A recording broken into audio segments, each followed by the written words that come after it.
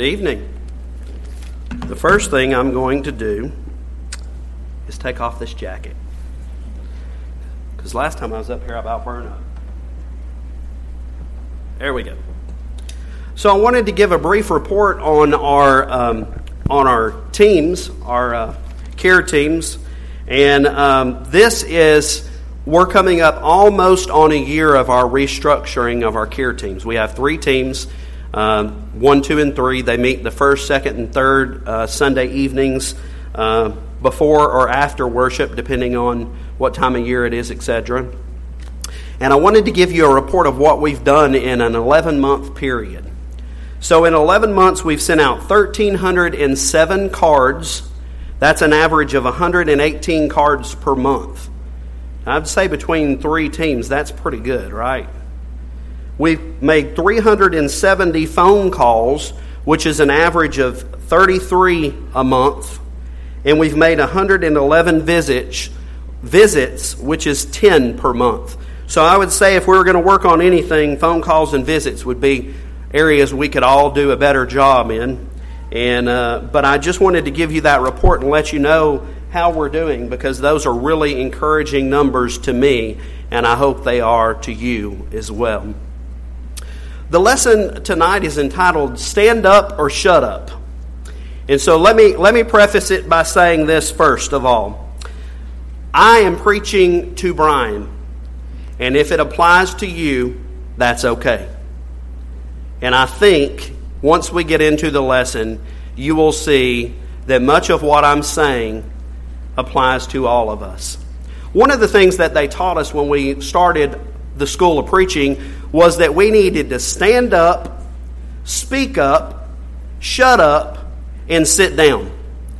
And so 2 of those we're going to talk about this morning. Now, when they were talking about that, they were talking that you need to stand up, that you need to speak up, you need to speak loudly so that people understand you. You need to speak clearly so that people get the message. But when you get to the end of the message, you need to shut up.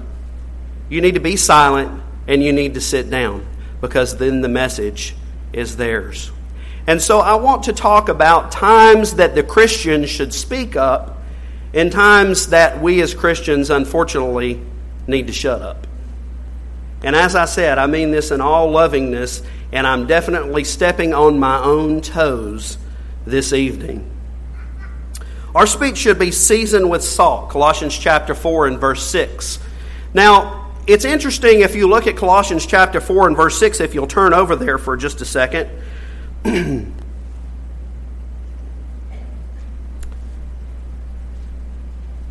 Let your speech be always with grace, seasoned with salt, that you may know how you ought to answer every man. Let your speech be always with grace. Now, we, as Christians, are not giving people unmerited favor like God gives unmerited favor. When we think about grace, that's oftentimes what we're thinking about. But we need to speak gracefully. We need to speak lovingly. And our speech needs to be savory, as in salt, so that people will listen and so that people will apply that speech to their lives. It's much encouragement to individuals who are lost, or even those of us who are striving to live our life as a Christian, to have speech that is savory, that is good to listen to, and full of grace. There is a time that we as Christians need to speak up. Some of those times that we as Christians need to speak up is when someone is being afflicted or someone is being persecuted that they can't take up for themselves, or even if they can, if we feel like they're doing the pile on to this individual. And we as Christians sometimes can be that voice to speak up and say, whoa, wait a minute, this is what God's Word says, and that person is right, and we're here to back that individual up. We as Christians can also be the voice of people who cannot have a voice of their own. An interesting statistic to me, and a very depressing and sad statistic, is that since abortion became illegal in the United States, some 40 million, that's hard to say, 40 million unborn children have been killed by abortion. 40 million. That's when the Christian should speak up and not depend on the politicians in Washington to make all those decisions, but yet to lead them back to God's Word to show them that those type of things are wrong, and we, as Christians, can be their voice. Those are the times that the Christian should speak up. When people are being oppressed and silenced because of their religious views, that's the time the Christian needs to speak up. When the church is being persecuted in the world in which we live, and we are trying to speak the truth in love, we as Christians need to speak up. When proclaiming the truth, it needs to be loud and it needs to be clear. And we need to speak up.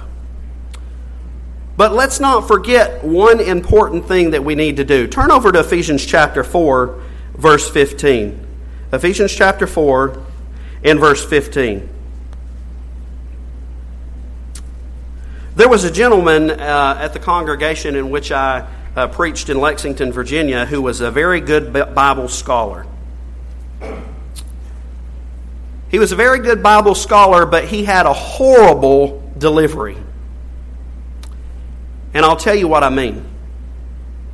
This individual, a brother in Christ, would meet people at the door, and if he knew they were from a denominational group or a different religious group than other than the church, he would meet them at the door and give them all kinds of tracts as they walked in the door. It may have been the first time he's ever met them before. He would proceed to tell these individuals what things are wrong with their religion. Do you think that was very effective? Let me just give you a little bit of commentary. We as Christians need to speak the truth in love. We do not need to beat people over the head with the Bible. We need to do it lovingly, we need to do it gracefully, and we need to do it with salt, savoring those words. An interesting thing about that man, he had 3 sons. This is 3, not 4. He had 3 sons, and of all 3 of those children, none of them are faithful in the Lord's church today. Many of those individuals never darkened the doors of the congregation ever again after they were beat over the head with the Bible and told how wrong they were when they entered the doors. That's not the way a Christian's to be. We're supposed to speak up, but we're supposed to do it in love and with grace. And it's very important that we use the right tone and the right attitude. It's most important that we show people how much we love them first before we let them know how much Bible we know. We've all been guilty of that at some point in time. We've said many times from this pulpit that a sermon is better seen than taught any day. And we as Christians can be teaching sermons every day by the life that we live, by the things that we participate in, and by the things that we choose not to participate in, although maybe all the crowd is participating in those things. When our hearts as Christians are motivated by the love of the Savior, we need to shout very loudly what that message is. We need to shout very loudly that the love of God is among us, for God is love. And we can see the love of God through Christians, and we can see the love of God by the sacrifice that the Son made on our behalf, by God sending His only beloved to die on a cruel cross. How does the Christian shout? How does the Christian speak up? This may be surprising to you, but I don't think it's necessarily that we are shouting and having arguments on social media. That's probably not necessarily the thing that we need to be doing, because what it ends up being then is a big argument, me against you, etc., and it gets to be a very big mess and a big hurry and attacks go very rampant on social media because people don't think that they have any responsibility. They can say whatever they want to say, however they want to say it, with no consequences. I wouldn't say that it's necessarily by witty bumper stickers or coffee mugs or T-shirts, although some of them might be right. They can also be very offensive and hamper the ability of the Christian to share the truth in love. All of those things are important. Sometimes it's not what you say, but how you said it. Sometimes it's not what you said, but the tone in which you said it, or the attitude in which you are portraying a message from God. You've probably heard me say before, text message is a wonderful thing, but text message is also a very horrible thing because you don't get the inflection of voice, you don't get the attitude, you don't get what the background meaning of that particular thing is that you're texting to someone, and it's very easy, not to mention autocorrect. That's a whole other story, right? Sometimes you don't get the message on the receiving end that was being sent. Things get misconstrued, don't they?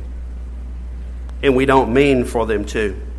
It may sound critical to someone who's trying to do the very best they can sometimes when we speak up when we really shouldn't be speaking up. What if the church today learned the lesson, maybe a secret of the early church, that the truth, that genuine fellowship, and that prayer speak more loudly to the lost and dying world than cleverly designed sermons or catchy songs that we might sing. But we have to show that by the life in which we're living as a Christian. We have to let our light shine before men that they may see our good works and glorify the Father which is in heaven. I believe wholeheartedly that if our actions spoke up and our voices spoke less, we would be beautiful ambassadors of the gospel of Jesus Christ and showing the world what a true Christian really looks like. So yes, it's necessary for Christians to speak up, but actions speak louder than words. Sometimes Christians need to be silent so that Jesus' voice can be heard by our actions instead of muffled by our message. We're all guilty of that, aren't we? Point number 2, when in doubt, shut up. Now let me preface this by saying it's very hard for me to sit here and say, shut up. It's not something that we regularly say to one another, is it? It's not very kosher for me to tell someone to shut up. We teach our children that that's not appropriate in our household, that you're not supposed to tell each other to shut up. So let me preface by saying I'm talking about thinking before you speak, and sometimes silence is the best action. Sometimes saying nothing is the best action when we're dealing with our brothers and sisters in Christ and when we're dealing with the lost and dying sinful world in which we live. You've heard the saying before, sticks and stones may break my bones, but words may never hurt me. And you've heard me say before that that is such a lie. That's something we teach our children to make them feel good, right? That it doesn't matter what somebody's saying to you, that's not going to hurt you. It's true, it's not going to break your bones, but it's going to hurt. Words hurt, don't they? When we as Christians love one another and we care for one another, the words of our brothers and sisters in Christ hurt more than anyone else's words in the entire world. If we have the relationship with our brothers and sisters in Christ that we should. When we say something in a negative way and we don't show our love for them and grace in the words in which we speak, they could very easily be offended and us not even mean for them to be. So it's important when we speak to one another that we let one another know where our speech is coming from, why we're saying the things that we're saying, and to make sure that we always do it in love and we always think before we speak. It's very important for the Christian to do that. We come together to edify one another, to build one another up. And we sure don't want to come to worship on Sunday morning or Sunday night or Bible class on Sunday morning or Wednesday night and be torn down when we leave this building. Therefore, sometimes it's necessary for us to, unfortunately, shut up. It's important for us to use our words wisely and respectfully and lovingly toward one another. Sometimes it's not the most important thing that you win an argument or that you have the last word. Remember, I said I'm speaking to myself. Sometimes the last word is not the best word to have. It's best to keep our mouths shut sometimes. When we as Christians see an injustice taking place, when we see someone going against God's word, it's so easy for us to just jump on the bandwagon and tell everyone what that individual is doing wrong. We often look for a cause, and it comforts us as Christians to reason through it, to call it to light, and to be an agent of change. I admit, I've been that voice, absent of compassion and heavy with judgment all too often. And I believe that if you look at yourself, you could probably say the same thing. Sometimes Christians need to be silent, because what we're saying is so loud that no one can see or hear Jesus over what we're saying. Sometimes we need to shut up. That's when it's time for all of us as Christians to think before we speak. In John chapter 8 and verse 7, a very familiar verse to all of us, John chapter 8 and verse 7, we set the scene here for what's taking place. In John chapter 8 and verse 7, Christ is there, and when they continued asking him, he lifted up and said, "He that is without sin among you, let him first cast a stone at her." What was the scene here? Well, they brought this adulterous woman to Christ, and they wanted him to put judgment on that individual, that lady, at that particular time. And he bent down and he wrote something in the sand, and we could have all kinds of debates on what he wrote. I'd like to think that he wrote something that would prick those individuals' hearts to understand that they too are sinners and that they have no right to judge this woman as they were. I would like to think, if I was one of the individuals standing there, that Christ was writing in the sand, writing in the dirt, and he was writing the sins that I had committed to remind me that I am no better than any other individual who sins against God. Yet this moment in Scripture when Jesus stood between a woman that was absolutely dripping and drenched with sin in her life and her her self-righteous accusers were there wanting to stone her.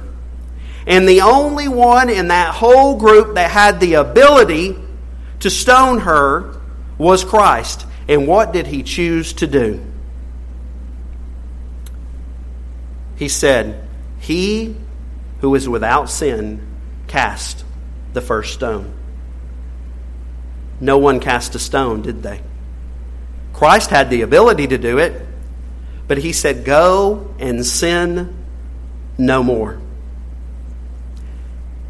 It doesn't seem from Scripture that he gave her a very big, long speech about what she needed to do in her life. But yet his message was very precise and complete. Go and sin no more. Those individuals kind of shut up, didn't they? They decided that maybe they should not be both judge and executioner. What a wonderful example. That is the Jesus that we serve. That is the Jesus that made the sacrifice on a cruel cross for you and I. That is the love that God has for us as individuals, as members of the church, to love us enough to say, "He who is without sin, cast the first stone." Go and sin no more. We must strive to live our life complete. We must strive to live our life as perfect as we can, according to the will of our Father in heaven. This is the Jesus we're called to emulate. The Jesus who said, "Ye who are without sin, cast the first stone." This is the example we're called to follow. This is the love that we are called to live out in our lives as Christians. What a wonderful example Christ is for us every day if we look at God's Word and apply it to our lives. We as Christians must not be the ones standing there with a stone in our hand ready to execute. We must show our love and grace to one another and to the lost and dying world that we're trying to lead to the truth, so that God can add them to the church and save them from their sins.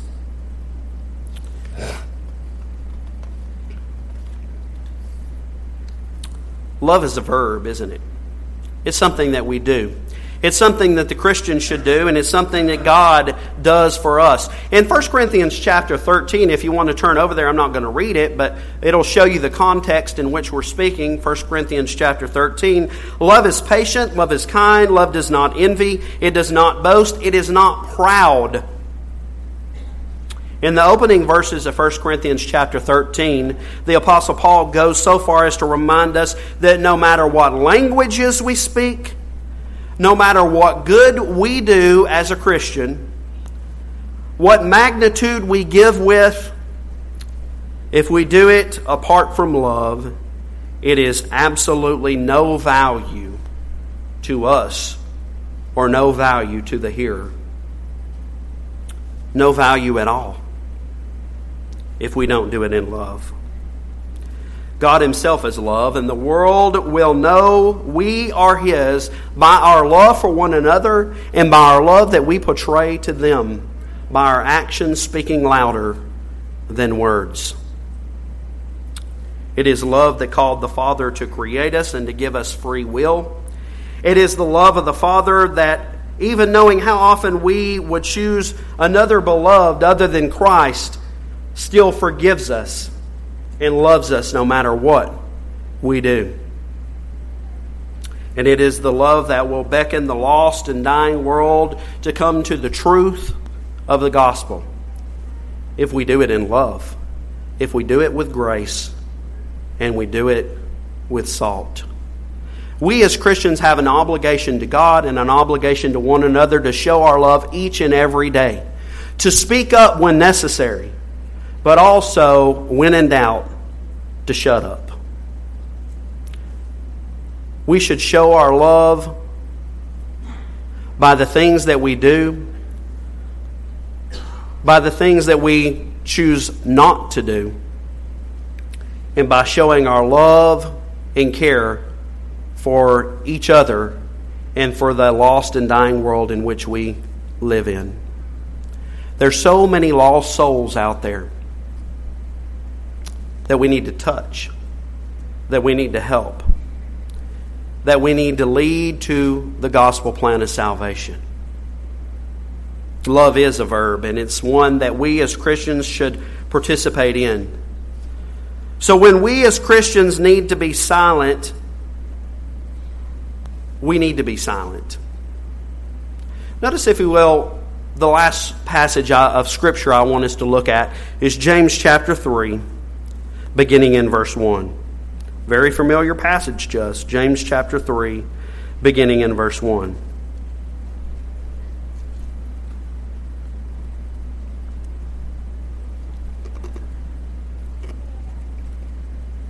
My brethren, be not masters, knowing that we shall receive the greater condemnation, for in many things we offend all. If a man offend not in word, the same is a perfect man, and able also to bridle the whole body. Behold, we put bits in horses' mouths, that they may obey us, and we may turn about their whole body. Behold also the ships, which though they are great and driven by fierce winds, yet are they turned about by a very small helm, whithersoever the governor listeth. Even so the tongue is a little member, and boasteth great things. Behold, how great a matter a little fire kindleth. And the tongue is a fire, a world of iniquity. So is the tongue among our members, and it defileth the whole body, and it setteth on fire the course of nature, and it is set on fire of hell. For every kind of beast and of birds and of serpents and of things in this sea is tamed and hath been tamed by mankind. But the tongue can no man tame. It is an unruly evil, full of deadly poison. Therewith bless we God, even the Father, and therewith curse we men, which are made in the similitude of God. Out of the same mouth proceedeth blessing and cursing. My brethren, these things ought not to be so. Doth a fountain send forth at the same place sweet water and bitter? Can a fig tree, my brethren, bear olive berries, either a vine figs? So can no fountain yield both salt water and fresh. What a warning that we have by God about how that the tongue can defile us. And when we think the tongue is about to defile us, that is the time we as Christians need to be silent. That is the time we as Christians need to shut up. It's so easy for us to make our voice known when sometimes the best thing to do is to say nothing at all. And to be patient as God is patient.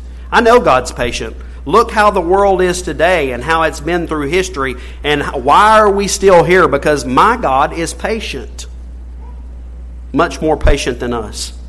You know, we probably approach patience like this. If you're like me, God, give me patience and give it to me right now. No, my God is patient. Your God is patient. Sometimes the best thing to do in teaching an individual who has fallen away or who has never known the truth at all is to be patient, because we are to plant the seed, but we are not the ones to give the increase. That's the job of our Father in heaven. We plant the seed, God, He gives the increase. So let's think about this as we go through our lives as Christians. When is the appropriate time for the Christian to speak up? And when is the appropriate time for the Christian to shut up? I hope that you take that in the way that I mean it, and that is of lovingly. And as I said, in speaking to myself, that's the easiest sermons to preach, isn't it, Bill, when you're preaching to yourself? We need to think before we speak. We need to think before we act. Oh, and by the way, just so you know, that works really well in marriage too. When you think before you speak. The message is yours. There may be some here this evening who have never responded to the Lord's invitation. He is a loving God, the only God, the creator of all things and mankind. He is one that tells us we must hear His word, believe that Jesus Christ is the Son of God, repent of our sins, stop sinning on purpose, have that change of mind.